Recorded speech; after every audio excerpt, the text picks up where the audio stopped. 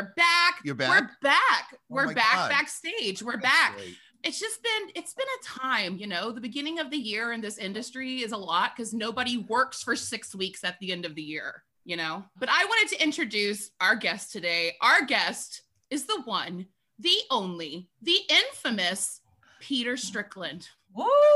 Infamous. That's a good, I mean, that takes a lot to get that one. Thank goodness it's only one. I don't know if the world can deal with two of us. So I'm gonna talk about the first day that I met Peter Strickland. So Peter Strickland is the founder of Marathon Talent Agency currently, but Peter Strickland is also known as the King of Nashville, in my opinion. You know, thank you. You know, Peter was here when I was in grade school, doing things, making things work, working with Blake Shelton and his mullet. But the first day that I got to meet Peter and work with him was the first day that I was working at Warner Brothers Records in Nashville. And of course, I'm kind of terrified. This is my official first day in the music industry type of deal, you know, like real job, real whatever. And so I had gotten hired to do digital as we do now, which was called new media, which I still find hilarious. Yeah, that is a funny term. So you guys know, like, the recording industry doesn't only record music, it records spoken word, it records comedy. There are other things. Anything you can record audio-wise could be part of what we call the recording industry. And people that make comedy albums and spoken words and books, they can win Grammys. It's a thing. So Peter headed up this label under Warner called Jack Records, and they did comedians. Now, I knew nothing about comedy at the time, but Cassie was like, I got you a job working in a real record label. I was like, throw it at me. Let's go. Let's do it. So I go to my first day of work. I don't know what the hell I'm doing. And they say, well, you're going to go meet with Peter and you're going to have a call with this comedian he works with named Lisa Lampanelli. Oh no, I knew it was going to go here. I said, oh, great. Literally my first day. So I'm thinking like, you know, first of all, I'm thinking like I have to be professional because this is a professional world. So I sit in Peter's like office. He had a giant office. I remember he had Tanya Tucker's old wardrobe. I'm hanging on the back of his door just nonchalantly. And he calls Lisa, puts her on speakerphone. And he's like, Lisa, I've got Jade here. You know, she's going to run your MySpace page. And she says, what up, cunt? And I probably said something along the Put a lines beep of over that word. I don't use that word. She does. I was just like, oh, hi. And that was the moment that I got shoved into the recording industry. And I've never changed since. But yeah, and Peter just laughed. And I didn't know if it was like something I should laugh at. Cause like in like regular, not professional world, I would say shit like that. But I didn't know. And I was like, I don't know what to do. It freaked me out so bad. But of course, I was probably like, should I laugh or not laugh? What should I do here? You know, because I think you like nervously laughed very loudly. And so then I just kind of like followed that. I was like, okay, I got it. So like, this is how it works. Do I get to say cunt soon? Like, I don't know. I don't know where this is going. But, you know, over the years, I've been called cunt a lot, mainly by Lisa Lampanelli. And Peter taught me the ropes. He taught me from there, the recording industry. I believe when we were on our way back, he showed me where the vending snack machine was. And I was real excited about that. So that was my first day in the music business. And I said, here's a Snicker bar, girl. Something like that, yeah. Yeah. Here's a Snicker bar, you cunt. Yeah, I don't know. I don't know if that would fly now. Like, I don't know if like, I don't know. Comedians can like talk. I mean, I guess comedians can get away with more in general. They have. Yeah, they can, but it's a little bit harder now because everyone's so, you know, PR, you know, they just don't want to say the thing.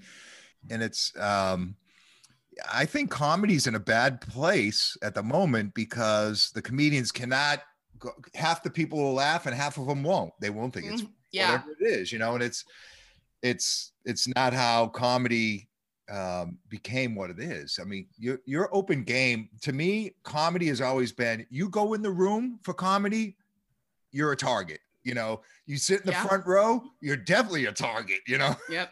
Front row to comedy shows my worst, like, I will avoid it at all costs for the rest of my life. Yeah. It's so scary.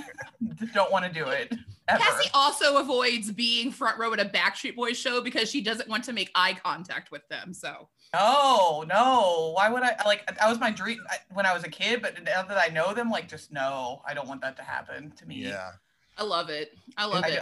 I don't like that. So, I don't like when you're in the office and people come and play you a song for the first time. And I don't know where to look when that happens. I agree. I hate that shit. Yeah. Does that make you feel weird, Peter, when people do that? Yeah. See, I'm telling you, it's not like, at least if like it's a room of like 10 people, it's one thing, but when it's just like you or you and another person, you're like, do I look at them? I don't know. Like, it's very How odd. into it do I get? Like, I don't know. Yeah. So I see something that I want to bring up, and then we're going to get into your career, Peter. But Peter, I see if you look to your, I believe, left, I see that infamous Janet Jackson Rolling Stone cover. So our friend, who is AJ McLean's business partner, Mr. Rene Elizondo, he is the hands. Really? He is the hands. Yeah. Wow. He was married to her then. Oh, so he wow. Yeah, I don't know Janet, but I know those hands. Well, I didn't know he was married to her, and that was what it was. It makes sense. I mean, I look at that and I'm like, well, who was the one that had that job? You know? Yeah. Now I will say, AJ McLean told me that story, and sometimes his stories are like a tiny bit off. So I'm gonna give my point of reference. But no, Renee and AJ are business partners, and Renee actually produced like all of Janet's early videos. Yeah. So he is like an amazing video producer. So did he produce When I Think of You? Great. I think so. Yeah. Yeah. Oh, that's a great and so yeah, I mean, seeing that there, I was like, I see Renee's hands. I have to bring this up. But Peter, I want to talk about when the podcast is only so long and you've had a long career, but when you came to Nashville, why'd you come? Did you have a dream? Like, cause here's the thing, like the moment you meet Peter Strickland, you think this man runs the world. And I can't honestly imagine you like being the kid with the dream, because you're so like, your shit is so together. So like, when was that moment of like, I have a goal, I want to do this thing? Well, it's really, and you're right, the podcast is only so long. So, but back when I'm from Massachusetts, as you know, from Boston, and, you know, when I first got in the business, I was a DJ and I was an R&B fan. I loved R&B. And of course, that's why there's Janet in the background, and, and Prince and Rick James and Funkadelic, all those R&B bands from back then. And I just wanted to get in the business. You know, I love music. I lived and breathed it. Every dollar I made, I spent on music. Right. And so I got in the distribution side of things. I worked at Strawberries Records and Tapes, which was a major record chain up in New England at the time. And that was my kind of entry point. And then I became the R&B buyer. So I would buy all the R&B records, and, you know, here's the white boy buying R&B, which was really kind of funny. And I'd go into the R&B stores and sell them the R&B records, you know, and I'm the white guy. It was kind of a dynamic that was so great, you know, it worked. And so eventually I got plucked from WEA Distribution because they were the ones coming to me, selling me everything, and they wanted me to be part of their team. So within a short period of time, it was probably 4 years, I went from being what they called a singles specialist, which is not a dating firm. It's kind of a a single is and here's the thing, I feel like now people do know the term single, but also like I think like the young people who listen to this probably don't realize that like back in the day, like, you know, TLC Waterfalls came out, I went to the record store and bought a cassette tape with one song and maybe a B-side, and that was a single. Yes, that was a single. And that and the cassette to me was the worst configuration known in the industry, but that's my personal opinion. And when they came out, we're going to put one song on a cassette? That's so dumb. It is kind of annoying. It's really annoying. It worked for about 3 years, you know? Yeah, one time I was switching my cassette singles in my Jetta and I hit a fucking possum. What? Did you go back and get it? No, I still vividly see its eyes looking at me as I hit it. It's like a nightmare. It's like Pet Sematary, right? Yes. You know, through the ranks, I made it into, you know, becoming the sales manager for the Boston area. And part of the responsibility was promoting country music in the New England area, which was a task at the time, you know? Yeah. Yeah. Cause who listened to Randy Travis in you know, Massachusetts? I did actually, but, so. Okay. I love Randy Travis so much. Like, love Randy Travis. An amazing person. And of course, his voice is undeniable, right? So amazing.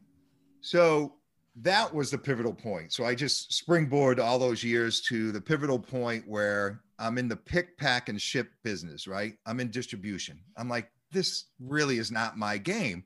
I want to be part of the creative process. So how do I do that? I got to get at a label somehow. And then this sales position became available at Warner Brothers in Nashville. And I said, oh, that sounds like something I could do. And, you know, I know how to sell. I can sell a dirty toothbrush to a dentist, you know, so I can sell country music then for sure, you know? So I applied for the job. I got it. There really wasn't even an interview. They knew all about me because of my connections and doing that stuff up in New England. And from that point of moving to Nashville, my goal was to learn everything I could learn about the record company and what their role was in developing an artist, because that's what I love to see is like, okay, here's someone from the beginning and now they're this big star, and how do they get there? What's the process? And I felt like I was a sponge for like 4 years. I would be out selling records to Target, Best Buy, you know, Walmart, but I'd always pay attention what was going on in the process. And to me, that's what really drove my career, is trying to learn everything about it. You know, what new media did, what marketing did, what radio did, what PR did, and all the roles, and seeing the artists come in for the first time and what they look like and what they leave the door looking like, and how that, how different labels in town actually manage that process, because some allowed the process to happen naturally and some guided the process, some dictated the process, so it was various ways to look at it. And thankfully Warner has always been the artist friendly label, and they would work with the artist and hear their vision and help them guide the vision versus telling them the vision. And this is what you need to look like because everyone across the street looks like that, so well, that's what country radio sees, so it's if I had not, and this is not taking a torch and pounding the sand on Warner, but it was, I couldn't have been at a better label, because if it happened somewhere else, maybe my career might not have been the same, because I might not have liked what they were doing on another label and dictating what they would call the cookie cutting process. So yeah, and I mean, that's something, obviously we still deal with all the time. And it's like, when I actually get an artist, it's like, well, what do you think? It's like, oh, okay. It's interesting because you have some artists that come in and the label or the manager are dictating. And sometimes artists go, here's all my thoughts. Can you help me put this together? And I love that. I loved taking, I feel like I'm a sponge for all of their ideas and all of their vision and their words and their messages, and helping to put that out in front of the public in a way that is digestible. Yeah. And it's so fun. So that's kind of what drove me to what I ultimately, where I started my career in Nashville. I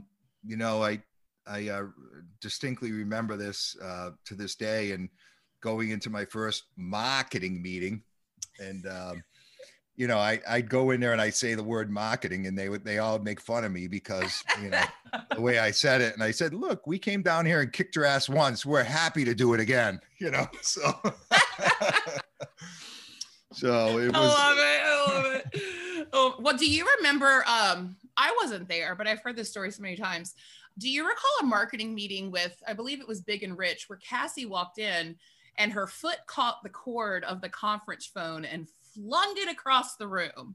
Mm-hmm. Yep. And then it didn't work after, and I was mortified because that was like one of my first big meetings I ever went to, and I was really embarrassed. No, it wasn't the worst thing that happened in a marketing meeting, so you're okay. That was no, I know it is now, but at that time I thought it was like the worst thing that could happen. Well, There's a lot worse things now in hindsight that could happen besides breaking the phone. Honestly, I would be glad now somebody broke my conference phone at a marketing meeting, because it sucks when you have to call in and listen to 30 people in a room. So I did whoever's on the other side of that a favor, because they didn't have to call in that day. Yeah, right. Well, I'm hoping someone trips and smashes my Zoom camera soon.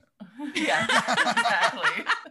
No, yesterday my charger was broken, so all day I was like, I can't. I'm working from my phone. It was great. It's great. And that's kind of, I was going to say that there's nothing better than having that person-to-person conversation, right? And in person, it's just, I think everyone feeds off of each other. And, I keep hearing these stories about, COVID, there's going to be no more offices and people that work in offices. I'm like, well, okay, well, I don't want to see what the long-term effects of that might be. But to me, society and people kind of work off of each other. And I hope that, we don't go down that path of not getting together. I've done some meetings outside my home office now, and it's just so great to see people and talk to people and, feed off of emotions and, so I can't wait. Wait. Like it's because definitely like that's something that's important to me, and that's where I feel like I thrive. So yeah, it's been great. And you do thrive off of it. Thank you. I do enjoy not putting on real pants while doing things like this, but true that. Yeah. Getcha. So Peter, I wanted to start the name dropping process now for people. Uh-oh. What are some of the people you have been around as they have come up through the ranks in music, you have made into superstars? Let's go. Let's talk about it. Let me ask you a question. Yeah. Okay. So I heard this story a long time ago, and I've never known if it was like true or not. And it may have been on like, I don't know, a CMT documentary or something, but it said that when Faith Hill first came to Nashville, she worked in the mail room at Warner, but didn't tell anybody she was a singer. Do you know of that? Were you there then? And is that true? I don't think it's true. What I know of Faith and how she was discovered, she worked as Reba McEntire's receptionist. And, just started, building her career as an artist. And then eventually someone along the way told her, you got to go out and do this thing yourself. I came in 95. Faith came into the building in 93, I think. And then the first record was 94. So I sold all her records. I promoted all her records as a sales guy and as a marketing guy later on, which was really kind of she was part of my transition going from sales to marketing, right? Because I was always just responsible for just going and selling them all. And then eventually I became her marketing guy, and it's like, holy shit, now I'm a marketing guy, it's yes! Like, great. Yeah. They're the right. I used to, that and then first her career album, tanked. No, I'm kidding. I still love her, man. But when I was like, I guess I was in high school or middle school, like I didn't have money to buy CDs because first of all, CDs were like $25, which I feel like now is the equivalent of like $40. Yeah. And so I didn't have $25 to buy a CD when I was a teenager. So when that album came out, I would go to the library and they had it because it was like clean, And I remember I kept renewing it so many times. They were like, you can only do it like 6 times. You have to bring the CD back at some point. At what point did you rip it? I mean, the thing is back then, in that time, in 93, you couldn't, there was no equipment to do that. Yeah, like the first album, like the thing is, I don't think I knew how to like do something like that until like early 2000s or like 2004. I don't know. So there was really no way to like, and then there was a stage of getting like a boom box with a CD player and a tape player. And you could like record it. There was that stage, which I did sometimes, but I loved that album so much. Yeah, it was a great record, and how she evolved over the next decade was pretty amazing to see. Superstar. Yeah. Superstar. So what was the original question now? How did we get to Faith Hill? Oh, the story about. Yeah, I just asked about it. Like, let's talk about some of the artists, because here's the thing. When I bring up an artist, you always have a story, and they're always amazing, and I love them. So, like we'll just, Cassie, pick an artist that Peter has worked on. Blake Shelton. There we go. So Blake, the digital revolution was in full motion at the time, and labels started collapsing in Nashville. I think there were close to over 30 labels in town. And then all of a sudden they all like folded. It felt like it was overnight. And so, what year was this approximately? Oh shoot. This had to be 2000. When was Blake's first album? 2001, maybe 2002. Okay, that makes sense. Yeah. Around then. And, you know, I was at Warner. Faith was still on, she was on the label far after that, but there were a few artists that were we were struggling as well. And then all of a sudden this happens, and then the Warner Music or WEA labels started to fold in Nashville. So you had Warner Brothers, you had Atlantic Records, you had Giant Records, you had Elektra Records, you had Asylum Records. All those labels closed like overnight. And next thing you know, we had to choose what artists would come over to Warner, because they were all coming into the Warner fold. And Blake was on Giant, and so wasn't Joe Nichols actually on Giant. And we took over Blake and said no to Joe. And I wasn't involved in that process. I was still doing sales at the time. And then Blake had already released through Giant Austin, and it was in the top 45. I think it was number 43 when he came over to the label. And no one wanted to be his marketing guy. And at the same time, people were being let go at Warner Brothers, you know, because they were reducing staff. And I survived that one, as well as many others, but that one for sure. And I just said, look, I know marketing. I do retail marketing, and it's the same kind of thought process. I'll be his marketing guy. If no one has the time or no one wants to do it, I'll be the marketing guy. So I took on Blake, and we hit it off really, really well. And like anyone, he just appreciates people that just are straightforward with you, you know? And I'm that type of guy. I'm completely transparent, and I just tell it the way the way it is, and it's up to you to make a decision from there. But so, you know, I started working with him, and of course he had the hair going on, and it went on for a while. And to clarify in case some of these, because here's the thing, you got to realize, like, our audience are kind of like, you know, young kids that want to work in the music industry. I don't know if they don't know the voice Blake, like you guys. When Blake Shelton, around this time, he had a pristine mullet. And I don't mean a cool hipster mullet. I mean a bad mullet. Yes. Like, that's the hair. Country mullet. A country mullet. Yeah. Yes. Backwoods mullet.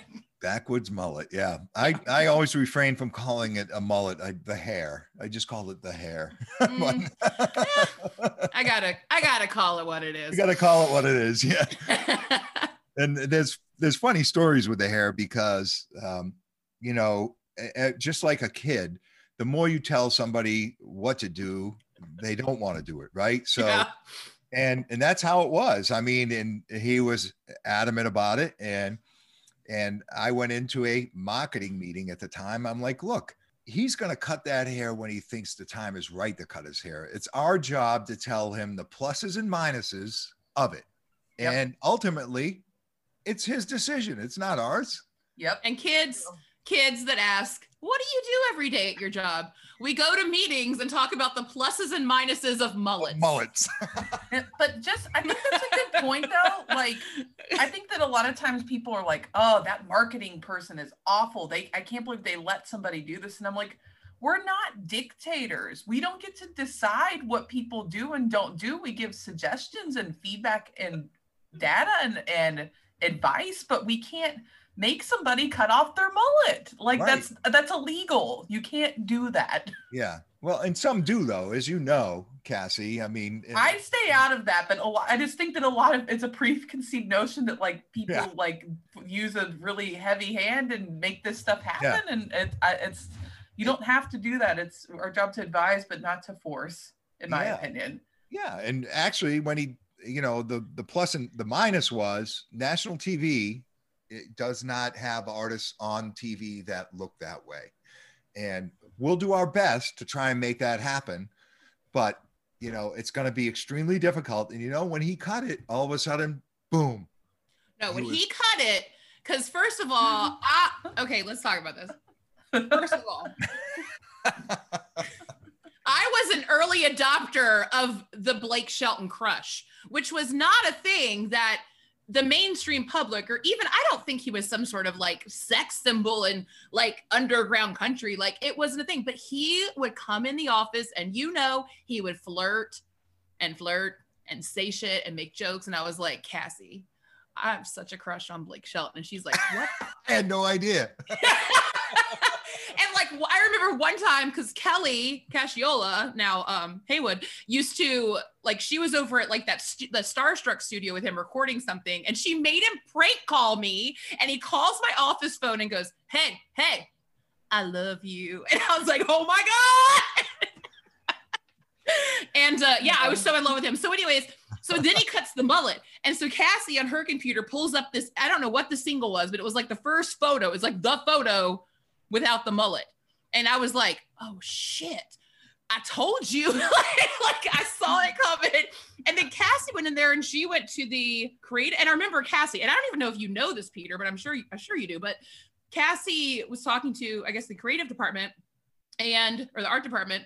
And she said, you got to edit this photo like this Justin Timberlake photo. So she pulls out this photo of Justin, like holding like the broken mirror ball, and it's like, you got to put shadows here and do this. And they did. And then the photo was like hot. And it was the moment. What happened was it was for MySpace at first, and then everyone liked how his MySpace page looked because it was edited right, and then it became the single cover. Yeah, because it was cropped a certain way for like when you had the MySpace header space. So we did that, and then it looked really good, and it became like it moved into like being general art for that song. Yeah. But Peter, so then I went and worked on Nashville Star, where he was a judge, and then like I'm sure assuming like you booked him for that gig. Well, that was a management role, you know. But we would obviously, everyone talks to each other in the building about you know, what the right moves are with him. Yeah. With any artist, right? And then of course The Voice hit, and that was like, you know, the really kind of put him in another stratosphere. Although, you know, all this, he was going through this, you know, with the imaging changes, and then the music really transitioning to a Scott Hendricks production, which is obviously a big part of his career too. We decided to, you know, go into a greatest hits record, and everyone was, you know, talking about the pluses and minuses of a greatest hits. A greatest hits usually signifies your career's over. I'm like, no, it doesn't. George Strait has put out how many greatest hits records? It's like, true. Look at it as a transitional period in your career, right? Yes. And it really put an end to, because we had put out those 2 6-packs, if you remember, which was a big debate in town. And then we said, okay, let's do the greatest hits, put everything from this point on in the vault, and then let's move forward. And then that's The Voice happened to happen at the same time. And it's like, holy shit, now, you know, it just blew up, and it just blew up everything. You know, you want, you know, I'd love to sit here and say it was all my grandioso idea, but it's not. It's really it's a lot of people really thinking it through and taking risks. Of course, you know, the 6-pack was very risky at the time. And I just remember battling about the 6-pack and saying, no, this is not an EP. It's an album. It's an album. You know? And, people love to dictate what an album, what an EP, like they love to dictate that verbiage.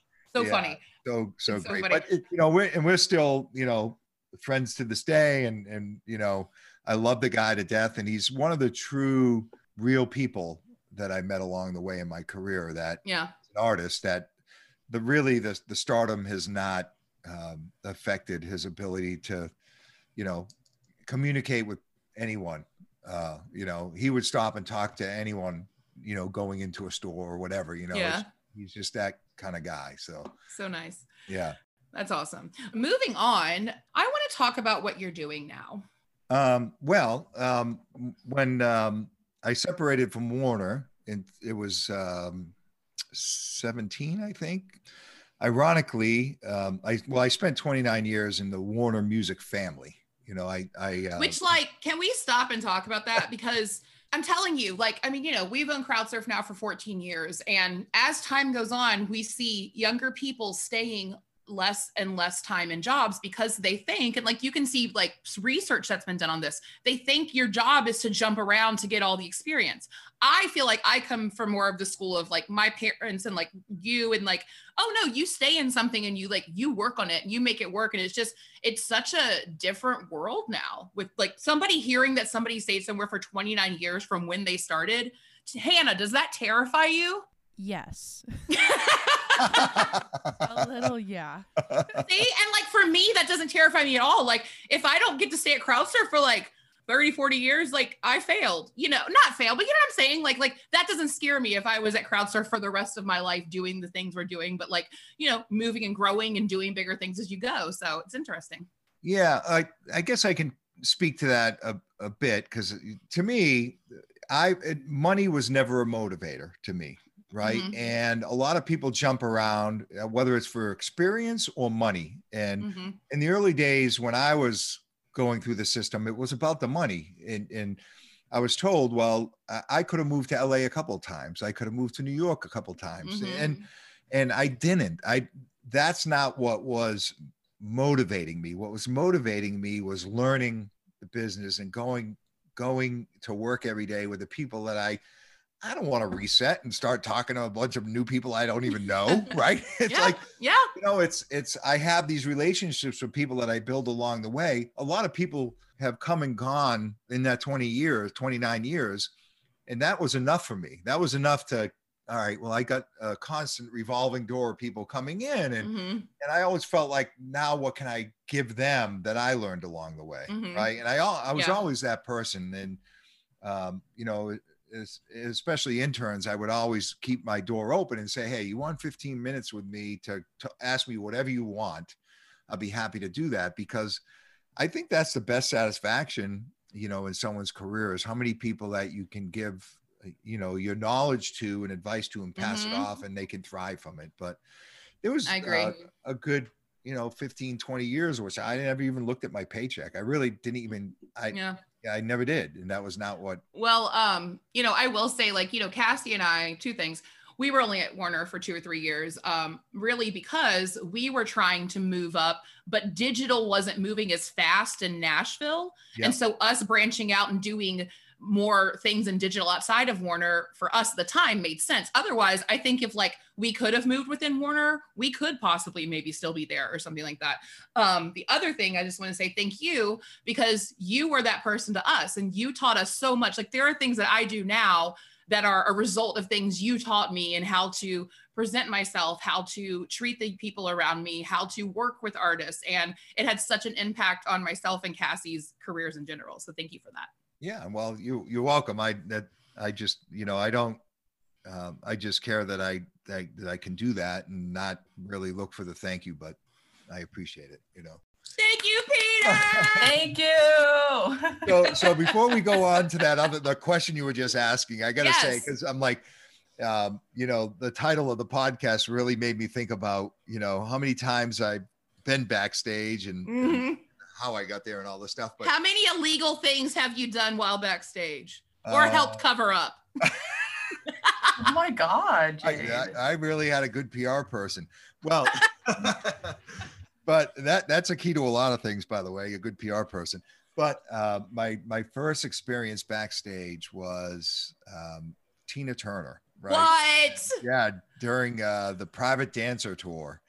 And I was working at Strawberries at the time, and you know, the Capitol rep said to me, Tina Turner is coming to the Providence Civic Center. You want to go? I'm like, of course, yes. Yeah. And he says, I'll get you some backstage passes. You get to meet her, right? And I'm like, perfect.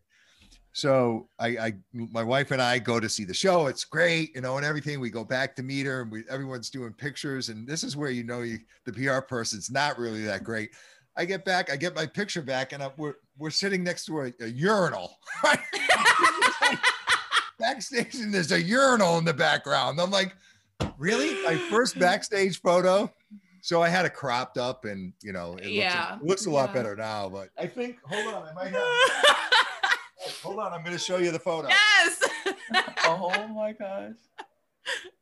Well, the urinal's no longer in it, but. Oh, okay. Well, look at that. Is that a mullet? Is that a mullet? Who has the better hair in that photo? I mean, it's a tough call. I'm not going to lie. I mean, it is Tina Turner, but like, if I tease it up a little, we'd be really. Oh, you had a teasing comb? That's like some Boston. That's like, cause see, it also reminds me of like Donnie Wahlberg at that time, who I was in love with, But yeah.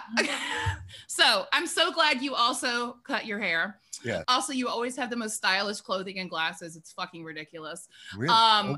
Well, wow. I mean, it's just black. Like that's it. Yeah. Like you can have some bad clothing. People can have bad clothing. Lots of people do. Frames are my thing. I love because I'm so tall.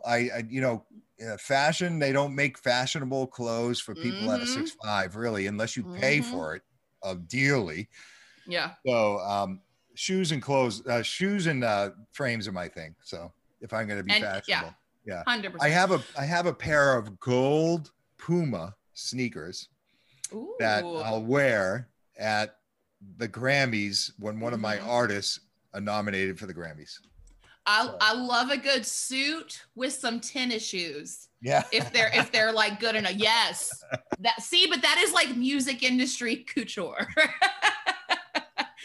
So I remember the question, if you want me to come back to that. Yeah, I want you to talk about what you're doing now. Yeah. Because look, you worked for the man for 29 years. Yeah. Now you are the man. Yeah. How is that? It's actually it was very scary, as you probably going your own business, right? And I was leaving a corporate job that was paying a decent amount of money for sure, and some security to that, right? And what I felt as my career had grown, it went further and further away from the reason I got in it from the beginning, which was developing and helping artists image and marketing the artist, right, from their early stages and making them what they want to become. And I felt like I was managing employees more than I was doing that. Blake was always, I was his marketing guy until the day I walked out the door, and he was the only one I was doing at the time as marketing. Yeah. And so I started Marathon Talent Agency, and I didn't know I was going to be in management. I thought that I might go to management, or I might go with a label that's starting back up again to help grow the label and the artists on the roster. I didn't know. So when I left Warner, I just went to Hawaii for 6 weeks and just laid on the beach, smoked cigars, and drank a lot of Mai Tais. And then what island did you go to? I went to Maui. Okay. And you like Kapalua and Lahaina, correct? Yes. Yeah. That's my spot too. Yeah. I do love Kauai as well, the northern part of Kauai. And then so you went to Hawaii, you did the thing, you came back. Yeah. So I came back, and then and then I decided, I should entertain this management idea, because it really is kind of the same process as being a brand manager or marketing director. When you think about it, those roles at a label are the same as a manager outside the label. You're just an inside manager, right? 100%. Versus an outside manager. So that's when I decided to start building the company. And, the first one was Mark McKay, which I'm still working with to this day. He came to me through a friend that I knew in LA, and he just said, "Hey, you gotta listen to this guy. He's great." And I listened to his music, and I just, when in my first meeting with him, I just said, "Look, your songs aren't good, and I'd love to come see you live, because I hear you're a great live performer, but let's just do that and see if we can work together from there. And I went to see him, and his show was great. His live show was really, really great. And I just said, look, I'm not going to tell you how to, I don't want you to change your career, but to me, the one thing lacking is your songs. And that is the most important part of it, that was evident because socials were not strong, no retainment. He'd do a show, no one would follow, that kind of stuff. The things you look for to see if there's something happening, And he said, okay, let's do that. So, and we did. And he's moved to Nashville since, writing songs and all that. But anyways, he was the first signing, and then I signed this guy, Chris Mann. He was Phantom of the Opera guy in New York for a couple of years, and then he started. He's kind of like a lot of his music was kind of on the Michael Bublé kind of side. It was really, I thought, really great stuff, and so I started working with him. Signed a number of artists along the way, and right now. Coming out of COVID, things have gotten really, really busy. I've since signed a new comedian, Byron Kennedy. Byron was a VP of promotion over at BMG. What? And, that's awesome. Yes.